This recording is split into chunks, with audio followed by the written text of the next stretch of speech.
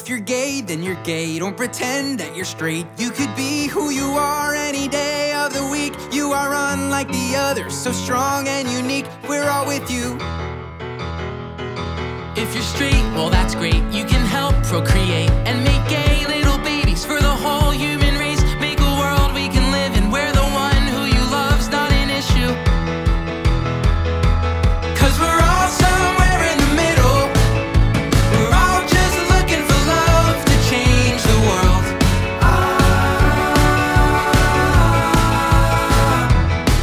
And we're all here in it together.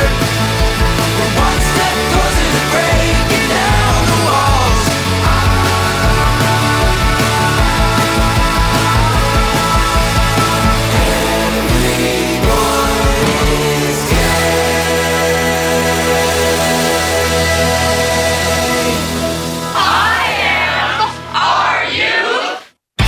Thanks for tuning in, and welcome to the September 6th, 2021 edition of IMRU Radio Magazine. Out front and out loud since 1974. Striving each week to amplify the voices of the LGBTQIA2S+ communities. Carrie Harrison with you, and welcome. On this outing, our show is about remembrance, about two ladies gone but not forgotten. Feminist icon and artist Ivy Botini, and Mark Bingham's brave single mom, Alice Hoagland. Both stand out as favorite interviews on our near 50 years on the air. Let's start with Ivy Botini.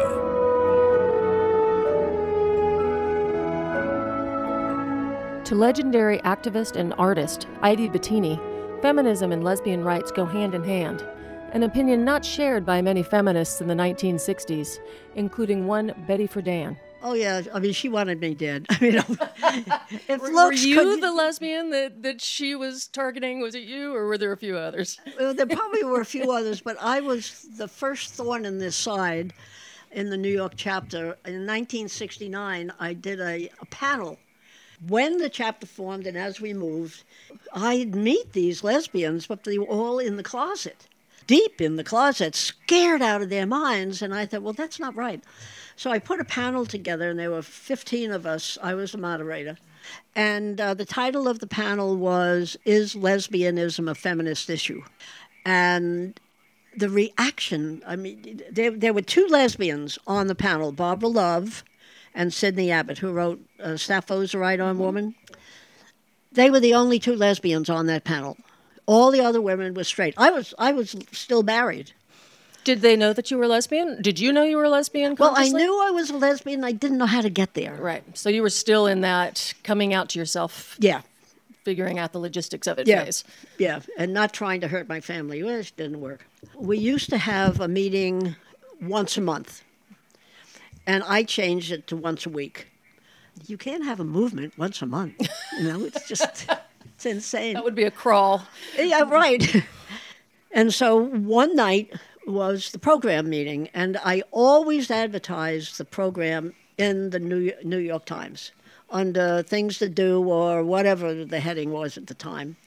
And normally we would get, at the regular meeting, the members, maybe we'd get 40 members would come, and then we'd get maybe another 10 from outside. Mm-hmm. This one, where I advertised Is Lesbianism a Feminist Issue, that place was packed. There were over 300 people that showed up in the basement of that church. And I went, I think I recall reading about this, that this was really a pivotal moment. What happened after that was just amazing to me. The feedback that came back was that we were all lesbians on the panel. Because why would you want to talk about it? Why? And then Betty Friedan was furious. She was my ass was in a sling from that point on. And she was determined to get rid of me. And the elections were coming up. Normally we had 40 or 50 people at the elections. But at this election, there were like a couple of hundred people showed up. And I had been warned by Barbara Love and Sidney Abbott. Barbara called me one day and said, Ivy, Friedan's out to get you. I have about 30 or 40 lesbians that will join, save your back, because they still had time to join. It had to be 30 days ahead. And so I said, no. No, I don't want you to do that. I trust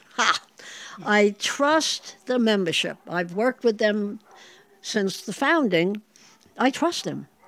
Well, the night of the election, paper members came. There had been this horrible telephone campaign that Friedan and her crew generated.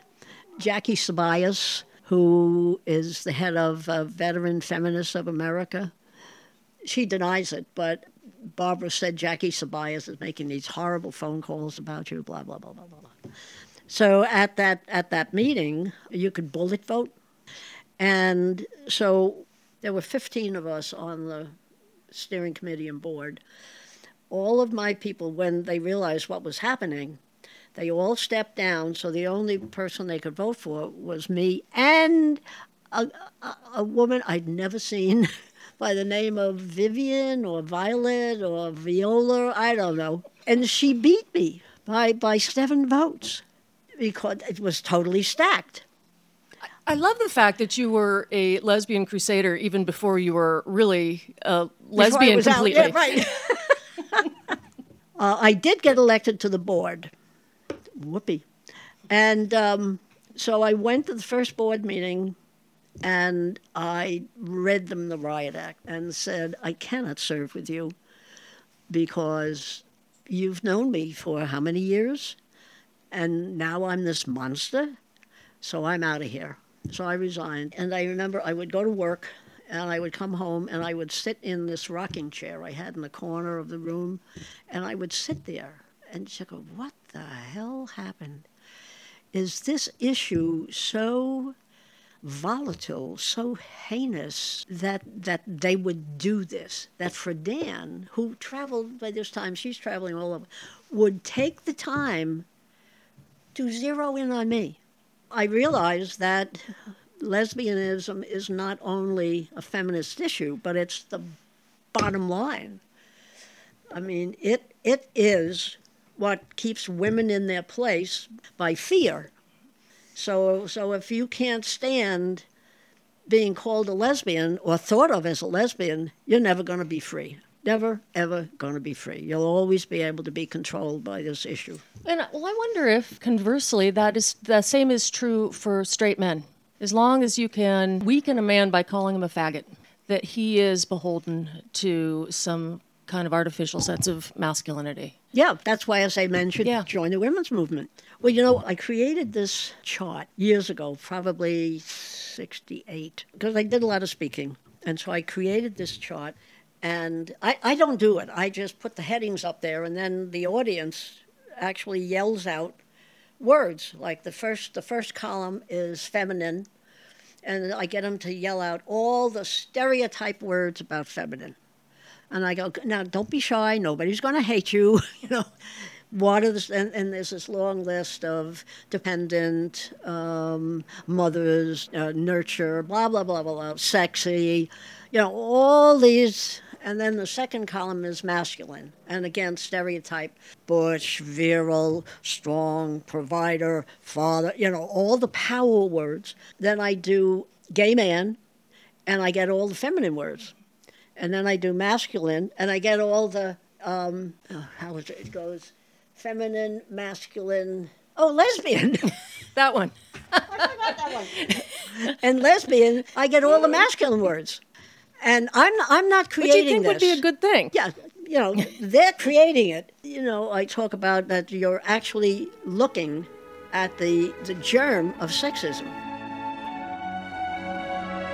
This is Abby Dees, and I'm talking with legendary artist and activist Ivy Bettini. You were talking about putting the words on a wall and what do people think about. So I'd like to do something a little similar to you. Sure. With you, not to you. And see. And go ahead. Just what comes to your mind when you think of these words? Dyke. Strong woman. Very. Doesn't take any guff. That word doesn't have any negative association for you? No, I love the word. AIDS. Double-edged sword. One was horrible, and the other side of it created the large organizations. And although I think they have shut out the grassroots, if they could wake up and encourage the grassroots, it would be great. But they haven't done that. As far as the movement goes, as far as human beings go, it was not just a loss for our community, but it's a loss for humanity, because we are the creative people. And we will not be putting that out there. How many have died? I mean, how many died of AIDS that probably 50% would have contributed something meaningful to society, and we'll never have that chance. Pride. It has become a weak word because we have overused it.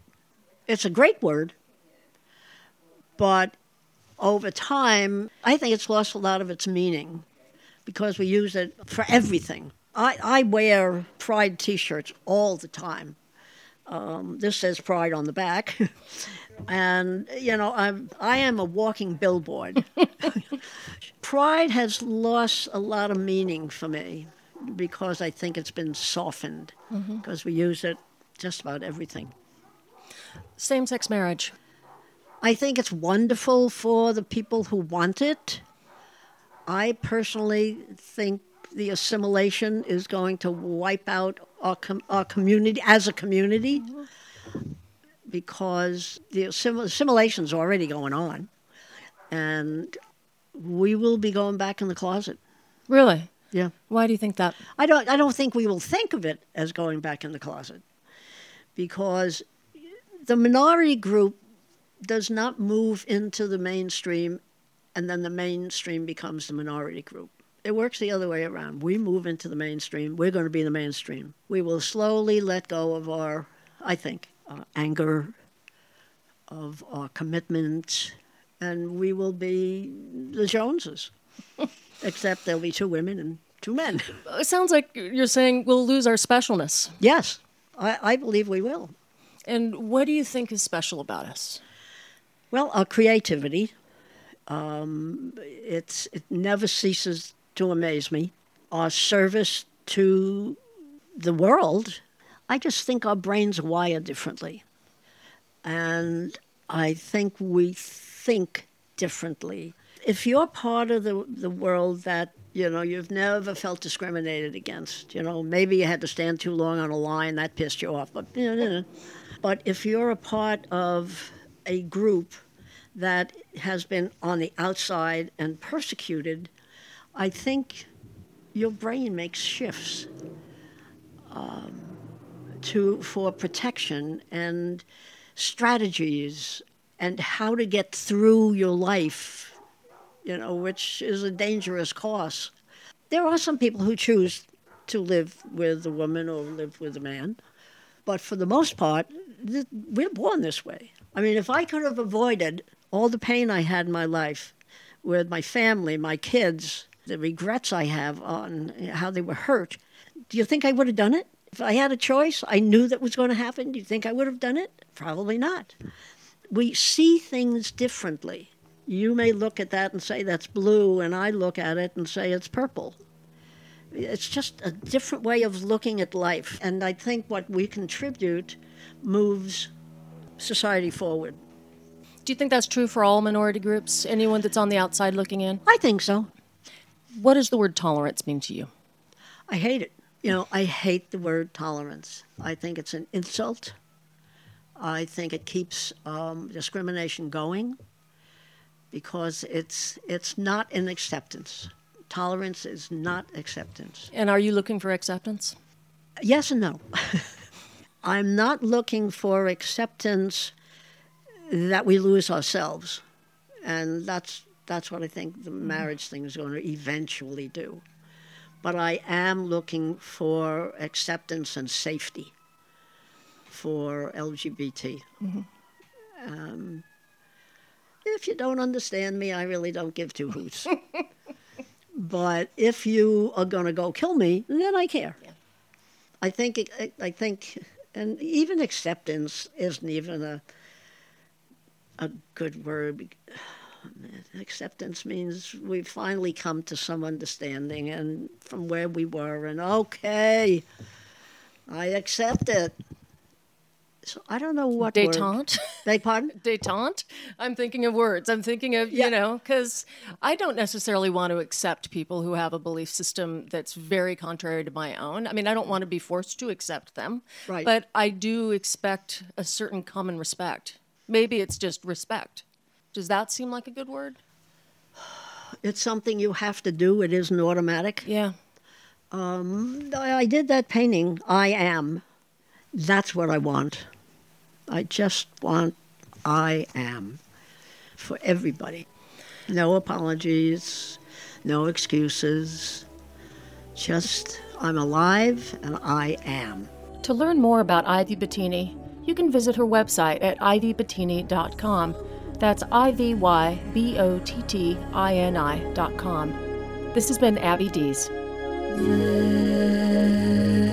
a place for us, somewhere a place for us, peace and quiet and open air, wait for us somewhere. We'll be back with more of our conversation with Ivy Bottini after this quick break. Don't go away. Piano teacher and mother, coming up now on the Rainbow Minute. American pianist Van Cliburn always credited his mother, Rilja B. Cliburn, as his most influential piano teacher and most valued advisor. She was an accomplished pianist herself, having studied under Arthur Friedheim, pupil to Franz Liszt. While living in Shreveport, Louisiana, she began teaching him piano at age 3 after discovering him mimicking one of her students. Once Cliburn became famous, Rilja B. often traveled with him and served as his manager. After her husband died in 1974, she moved into Cliburn's New York apartment. Mother and son later moved to the Westover Hills neighborhood in Fort Worth, where they both lived out their final years. Cliburn sometimes attended services with his mother at Broadway Baptist Church. After her death in 1994, he often shared a pew with Tommy Smith, his longtime partner. The Rainbow Minute is produced by Judd Proctor and Brian Burns at WRIR in Richmond, Virginia, and read by volunteers like me, Michael Simpson. Hi, I'm Amanda Burse, and you're listening to IMRU Radio Magazine, out front and out loud since 1974.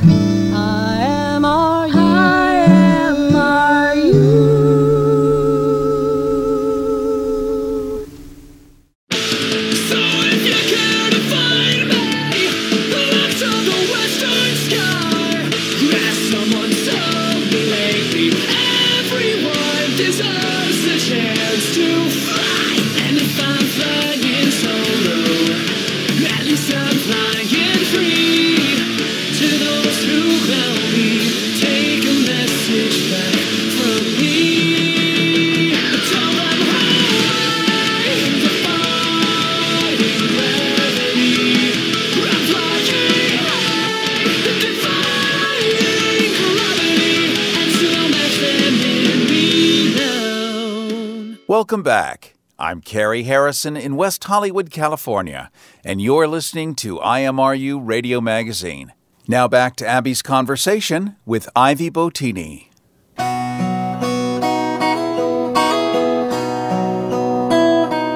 Feminist, artist, and LGBT activist Ivy Bottini is working on a memoir, a book which will span 5 decades of the fight for social justice. I asked her if, as she looked back, she noticed any recurrent themes. She recalled a pivotal moment as a young woman in art school when a teacher suggested an approach to effective lettering that would hold true for much more to come. One day he was lecturing, and he said, when you put your pen to paper, know where you want to go and go there.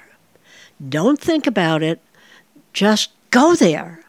And then he said, and this requires you to get out of your own way. And I didn't think about it at the time, but it has resonated with me forever. It's sort of like I'm finally accepting that it's a mantra because it had such impact, and I didn't even know it. And it's not that I'm aware that I'm getting out of my own way. I'm not aware I'm doing it, but I'm doing it. And it all goes back to that class. And when I was, I don't know, how old was I? 19, maybe 20. So do you know where you want to go? I want to go where life takes me.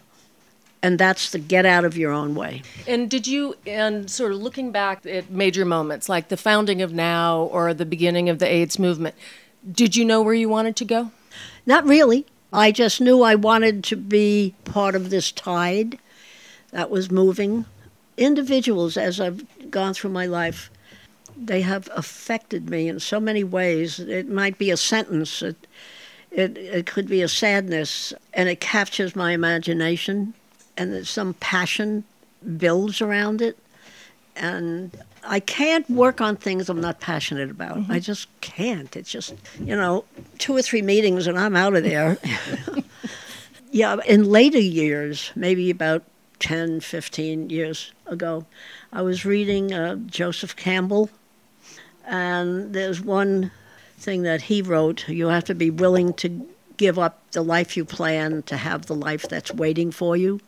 And when I read it, I thought, oh my God, that's how I've lived my life.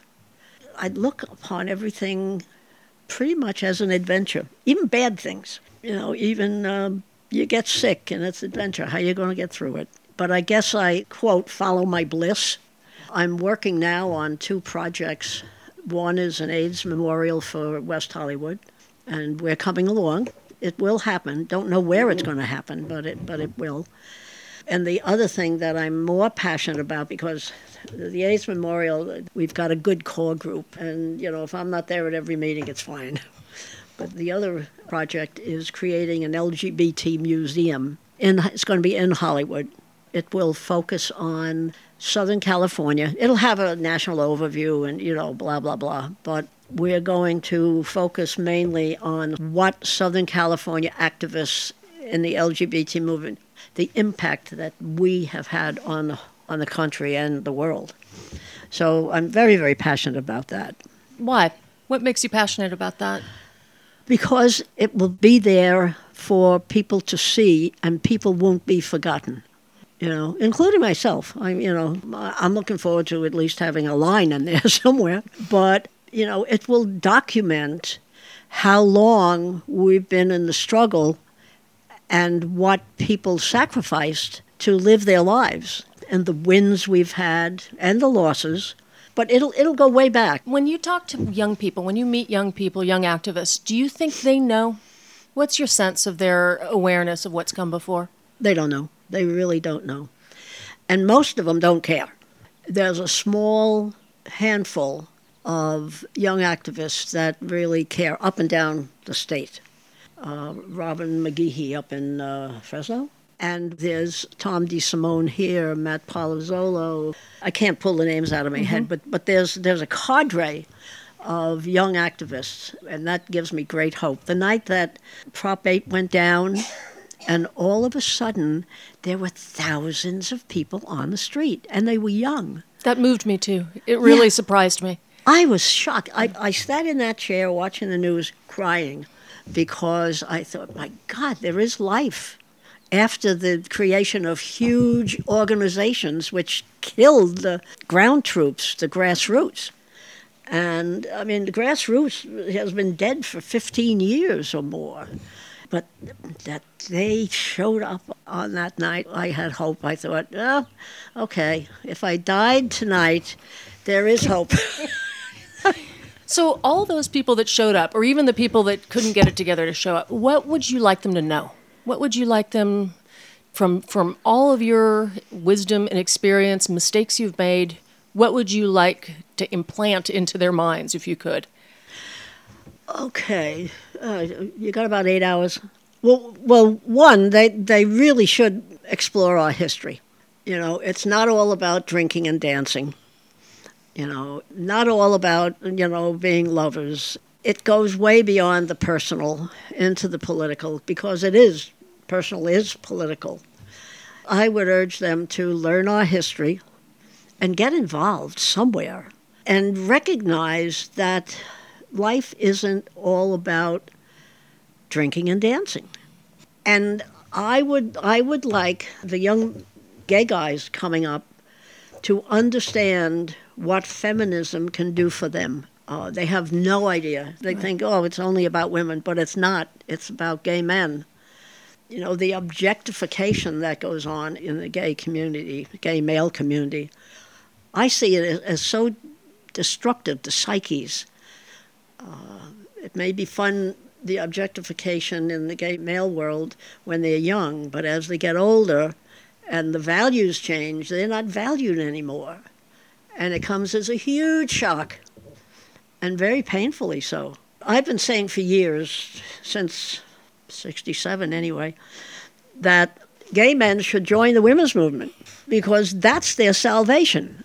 It really is their salvation, and their identity would change, because when women's identity goes up and women's equality goes up, gay men will not be seen as something wrong, because right now they're compared to women, and so they're devalued. As women are devalued, so are the gay men. And they won't get it, and it drives me crazy, just crazy.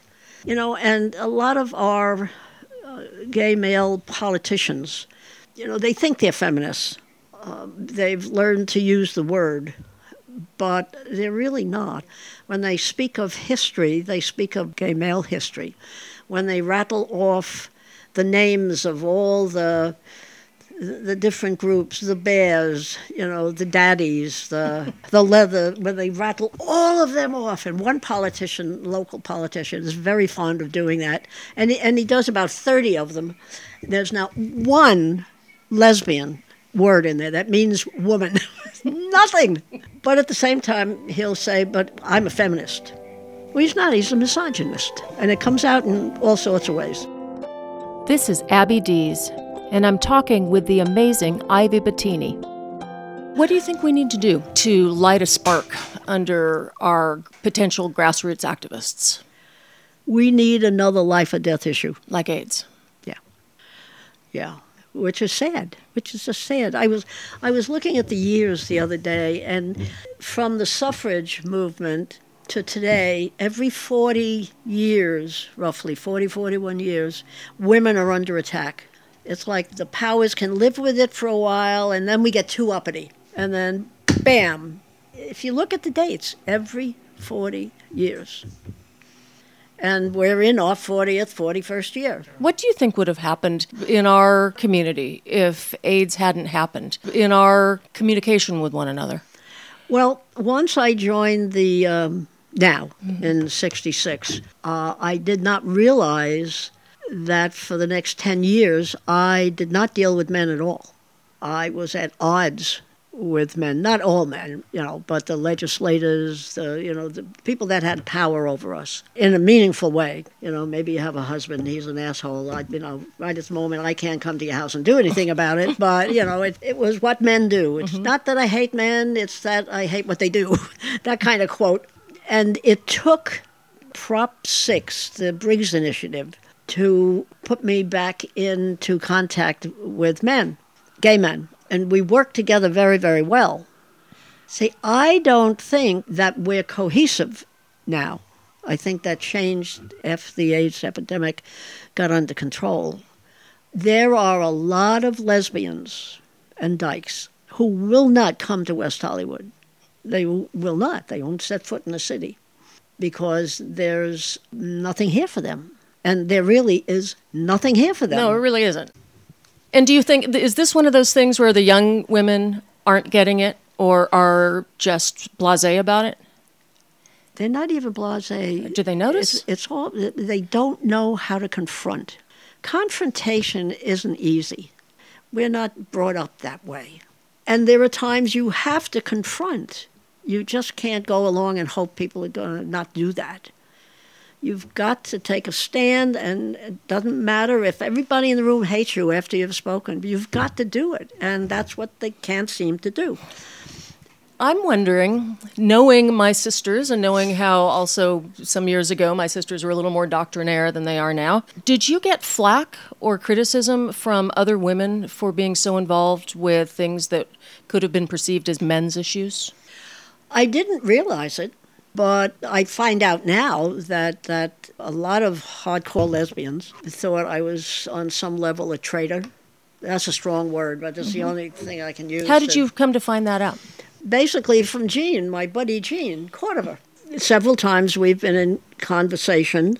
We work on things together.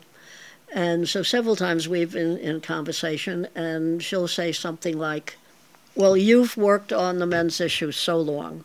Well, you know, the women didn't know what to do with you because you were over there working with men. And I had no clue, absolutely no clue, because I knew in my head, I know I'm a feminist, I'm a lesbian, that is my first issue, that is my commitment, and there are other issues as a human being that I will try to help with in our community. So I had no idea that there was any resentment at all. You know, I'll bump into dykes, you know, at an event, and they're in their 50s or 60s. They'll come up to me and say, you know, I've watched you over the years and blah, blah, blah, blah, blah, blah. But I've never seen them before. And I find myself wondering, am I okay with you now? You know, or do you still see me as being a turncoat or something? But I have to do what I have to do. If the gay men are in trouble with AIDS, you can't ignore that. How can you ignore that? How can you not work on it? And there were a whole bunch of lesbians who did work on it, and then there were a whole bunch of lesbians who wouldn't touch it with a 10-foot pole. How could they do that? I don't get that. I just don't get that. Earlier in the interview, Ivy mentioned that she wouldn't mind being remembered in the LGBT museum she's helping create. So, of course, I had to ask, how would she like to be remembered? I'd like to be remembered that I saved lives, both psychologically and physically, because that's what I do. I work on issues that saves lives. That's a nice job description. This is Abby Dees, and I've been speaking with artist and activist Ivy Bettini. We shall overcome. We shall overcome someday. Oh, deep in my heart, I do believe that we shall overcome someday. Ivy Bettini was born on August 15, 1926, and died this year on February 25, 2021. But her message and spirit live on. Don't go away. We'll be right back with our interview with Mark Bingham's mom, Alice Hoagland, after this quick break. Pianist Van Cliburn at rest. Coming up now on the Rainbow Minute. World-renowned pianist Harvey Lavin Cliburn, known as Van Cliburn, died on February 27, 2013. Days later, 1,500 people filled the Fort Worth Broadway Baptist Church for a 2-hour service to honor him. Those present included former President George W. Bush, Governor Rick Perry, and Cliburn's longtime partner Tommy Smith. There were also a number of Russian dignitaries. After Cliburn won a Russian piano competition in 1958, he had become a darling to millions of older Russians. As the pianist's flower-covered casket rested beneath the pulpit, cascades of music from the Fort Worth Symphony Orchestra and the chorus of Broadway Baptist Church filled the sanctuary. The service fulfilled Cliburn's wishes, including accompaniment from the organ he had previously dedicated to his mother, the Rilja B. O'Brien Cliburn organ. The Rainbow Minute is produced by Judd Proctor and Brian Burns at WRIR in Richmond, Virginia, and read by volunteers like me, Michael Simpson. Hi, I'm David Sedaris, advising you to listen to the longest-running homosexual radio program in Southern California. I am, are you? I am, are you? I am, are you?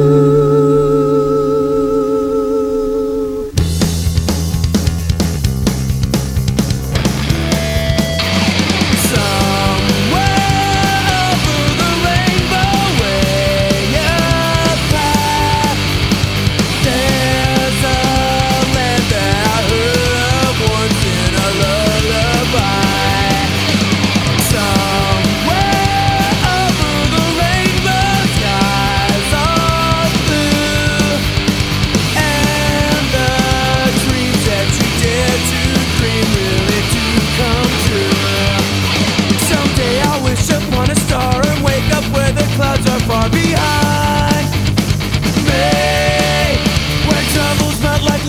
drops away above the chimney tops. I swear you'll find me somewhere over the rainbow.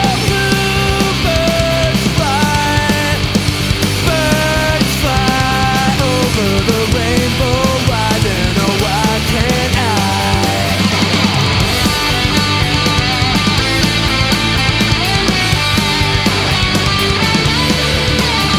If happy little bluebirds fly across the rainbow, I can't.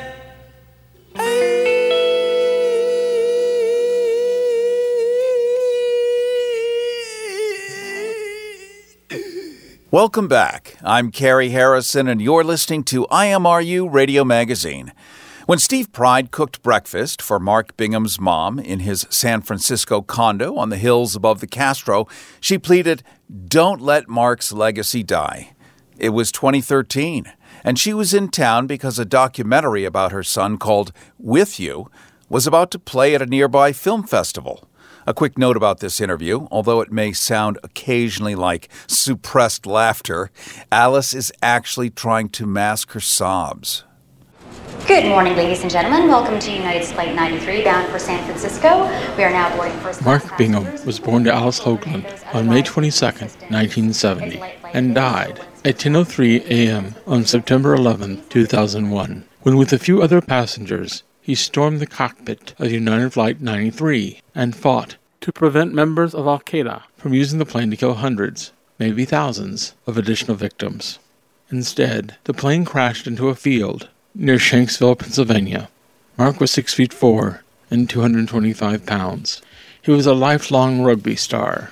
In college, he was president of his fraternity, and, oh yeah, he was gay.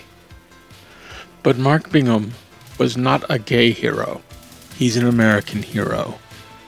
And this summer, With You, a documentary about this special man, is winning awards and hearts at film festivals around the country. Where have all the good men gone, and where are all the gone? Where's the streetwise Hercules to fight the rising odds? Isn't there a white knight upon a fiery steed?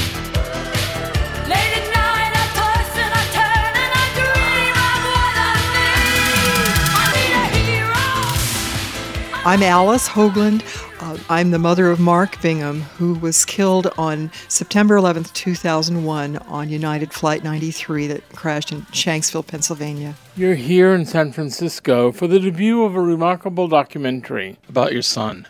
But it's about you as well. What's the genesis of the film? Mark's childhood friend, Todd Sarner, happened to be seated next to Scott Gratcheff, who was a PBS producer, and it was just a fortuitous event. Todd found out that Scott was his seatmate there and bit his lip not to pitch this idea, but couldn't stand it after about 20 minutes. I've got to tell you this, that there's a story that needs to be told, and I have a friend who died on 9/11 fighting terrorists aboard Flight 93. He was my best friend through high school and college, and he was a studly guy, a rugby player, and he was gay.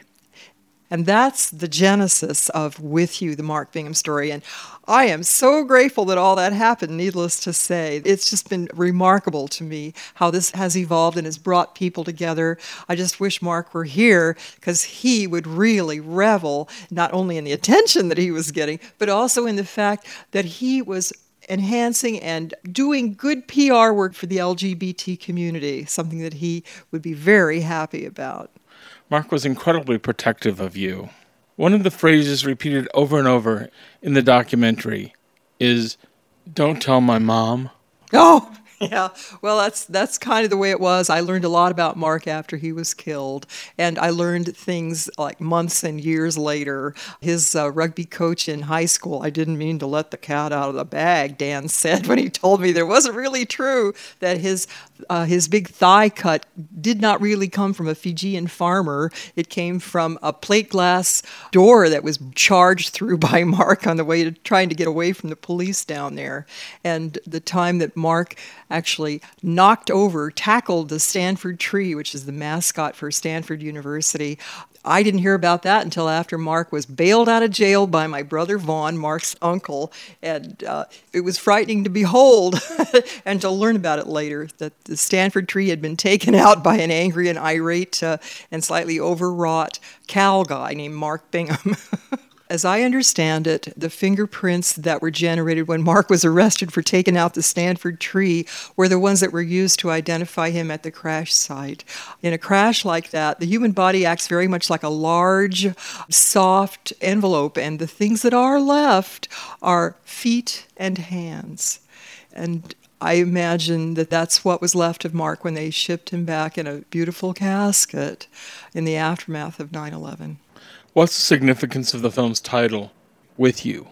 With you is what I used to hear all the time when I stood on the sidelines. It's a common phrase that the rugby players use to orient and to let their fellow teammate who is holding the ball and running with the ball, let them know where you are so that they can throw the ball to you in a lateral pass if they need to. I'm with you, I'm with you. And this is what Mark used to say as he and his buddies were advancing the ball down the field. It's a very common phrase among ruggers.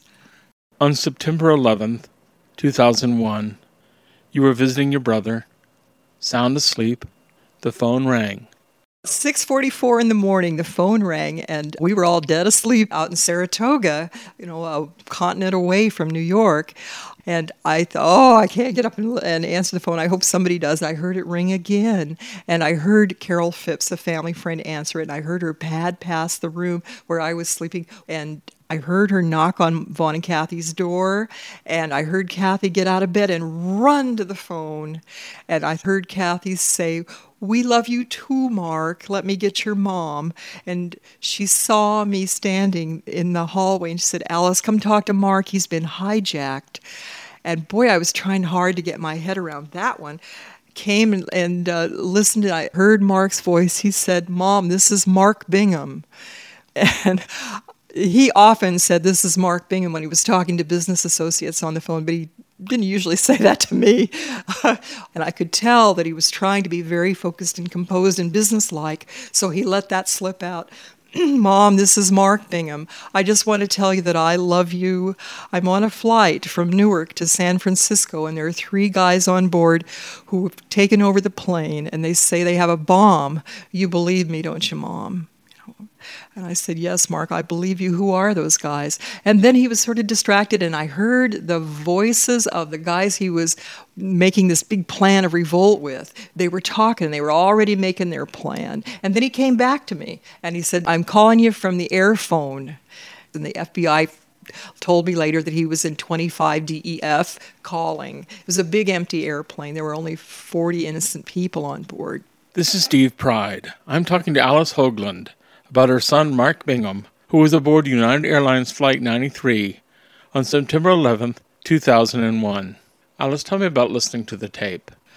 The cockpit voice recording was really an eerie and ghastly experience in a way, and yet it was very cathartic and important that we heard it. We were invited by the FBI to come to Princeton, New Jersey to listen to it, and boy, listen we did. A bunch of Flight 93 family members sat together with headsets on and an overhead screen with translations of the Arabic that was being spoken.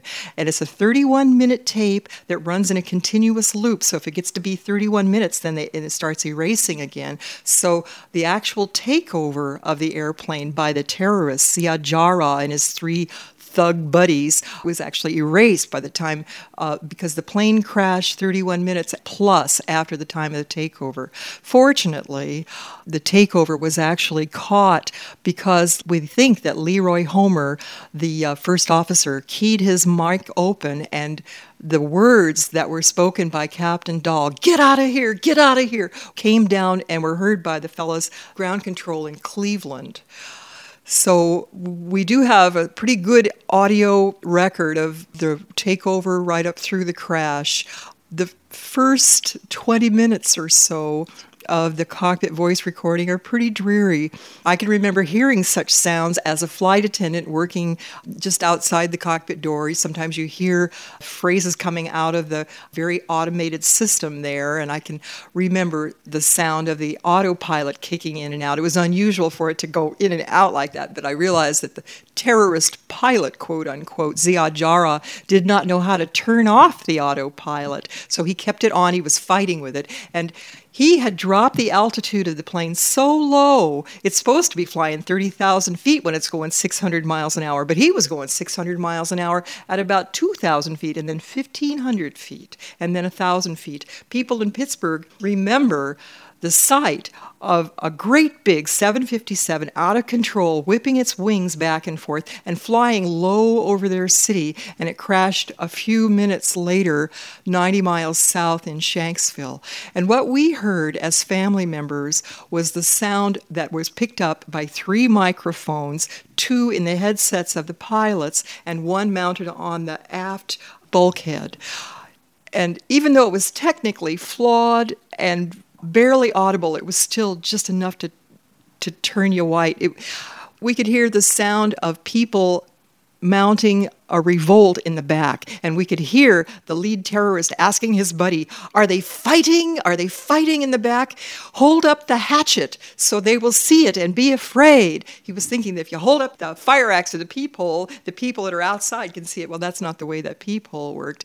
It was heartening to hear how frightened those terrorists were when they realized that their plan, their ugly plan, years in the making, was going to fail because 3 or 4 or 5 or 6 guys in the back decided that they were going to put up some resistance. They took a vote, and they grabbed what weapons they could, and they ran forward. And I can just visualize Mark with his long legs running over those seats and his buddies running up the aisles on foot. This was my workplace, and now it was a battleground where my son and his good friends there, his pickup buddies, also athletes, a football quarterback, another rugby player, a basketball star from Mark's very alma mater, Los Gatos High School, and Mark Bingham, and whoever else, Alan Bevan, Richard Guadagno, wonderful people on board that flight, all of them athletic. They ran forward, and you could hear the sound of it as the cockpit voice recording picked up. Now we didn't hear Arabic voices so much. Now we heard English spoken in American accent by a bunch of very motivated guys, and it was, get him, in the cockpit. If we don't get in there, we'll die. And Dina Burnett tells me that that was the sound of her husband, Tom. And then the other guys picked it up. It reminded me so much of a rugby match. And the other guys picked it up. I could hear Mark yelling, in the cockpit. And Alan Bevan, perhaps, and Todd, and Jeremy, and Tom, all of them chanting like that, encouraging one another. And you could hear the sounds of blows being struck. And you could hear the sound of the 2 terrorists being dispatched. It was a very vigorous time. They fought as best they could. They used the liquor cart as a battering ram against the cockpit door. And I wish I'd had another minute when Mark called me. "Mom, this is Mark Bingham. I just want to tell you I love you." I wish that I'd had another minute before we were cut off, and I could have told him, "Mark, there is a cockpit key just a few feet away from the cockpit door. You get in there, you turn it. It's easy. It's a flimsy door. It pulls out into the cabin, and you can get in there easily." But they didn't know that. And they apparently, according to the FBI, they used a liquor cart from the forward galley as a battering ram against the cockpit door. And you could hear the crockery, the glass and plates pitching back and forth in that galley. And it was an onslaught that went on for a good 7, 8, 10 minutes. And Ziad Jarrah finally realized that he was going to have to stop them by doing what he did. And an eyewitness on the ground says that he saw this enormous plane rise straight up and come up over the horizon and tip upside down and plunge straight down into the ground. The FBI tells us that the cockpit probably sheared off. They found some remains in the burning hemlock trees. But when the paramedics and the other emergency equipment arrived, as best they can a few minutes later out there in Shanksville, way out in a remote area, they couldn't find any evidence of the airplane. They saw a pieces of paper floating around, and it took some digging to find the remains of the airplane. It had buried itself so thoroughly and so fast in the loamy soil out there in southwest Pennsylvania that there was nothing left of it. They had to dig it out, and they found the cockpit voice recorder and the flight data recorder. And I was so gratified on the late afternoon of September 11th to get verification from the FBI of what I'd been telling people, that it was a Studley group of passengers that got together and mounted a revolt. It was not a coincidence or an accident that the plane came down short of the terrorist target of the Capitol Dome in Washington. Watching the home movies of Mark in the documentary, it's pretty clear that he would have been impervious to my gaydar. So when he was younger, did you ever have any suspicions about his sexuality? I don't have gaydar, but Mark used that expression a lot. But I was dumbfounded when he came out to me on August 27th, 1991. I was just astounded. I did not receive the news very well.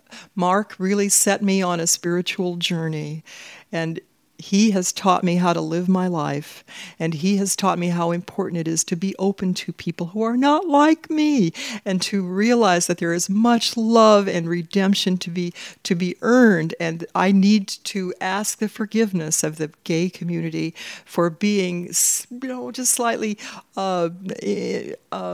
unaware and ungracious at first. Fortunately, Mark had the grace to be patient with me, and I'm so grateful that he had enough love for both of us for a while. And I did come around, and I began to realize, hey, I need to revise my attitudes, and I need to speak out against this stereotyping that the gay community is receiving. And Mark tells me that there are not enough gay heroes and people to look up to as role models, and that needs to change. And as Mahatma Gandhi said, be the change. And that's what I want to do. I want to be the change. And I'm in such good company now. There are so many people who are speaking up and coming to the fore and being good spokespersons for the LGBT community. I think that everyone should be fully enfranchised with the mainstream and should be proud of their sexuality and marry whom they love. This has been a conversation with Mark Bingham's mom, Alice Hoagland. The documentary is called With You. I'm Steve Pride. Thanks for listening. Even though he could not marry or teach your children in our schools, because who he wants to love is breaking your God's rules. He stood up on a Tuesday morning. In the terror he was brave, and he made his choice, and without a doubt 100 lives he must have saved. Now you cannot change this, and you can't erase this. You can't pretend this is not the truth. Stand up, America. Hear the bell now as it tolls. Wake up, America. It's Tuesday morning. Come on, let's roll. The documentary about Mark Bingham was renamed The Rugby Player and will be available to stream for the very first time starting on September 6th. It can be rented on the Vimeo platform. Okay, that's it for tonight. I'm Carrie Harrison, and our thanks to IMRU's executive producer, Steve Pride, and Rainbow Minute producers, Judd Proctor and Brian Burns. Please follow us on Facebook at IMRU Radio, and if you're interested in volunteering with IMRU in any capacity, simply email public@prideonscreen.com. That's public@prideonscreen.com. And a reminder, we're a global podcast as well as a show that's broadcast by KPFK Los Angeles. You can always hear our weekly show posted to kpfk.org. You can also catch us anytime at iTunes, on Spotify, Breaker, Anchor.fm, CastBox, and Pocket Casts. Good night from IMRU. I'm Carrie Harrison.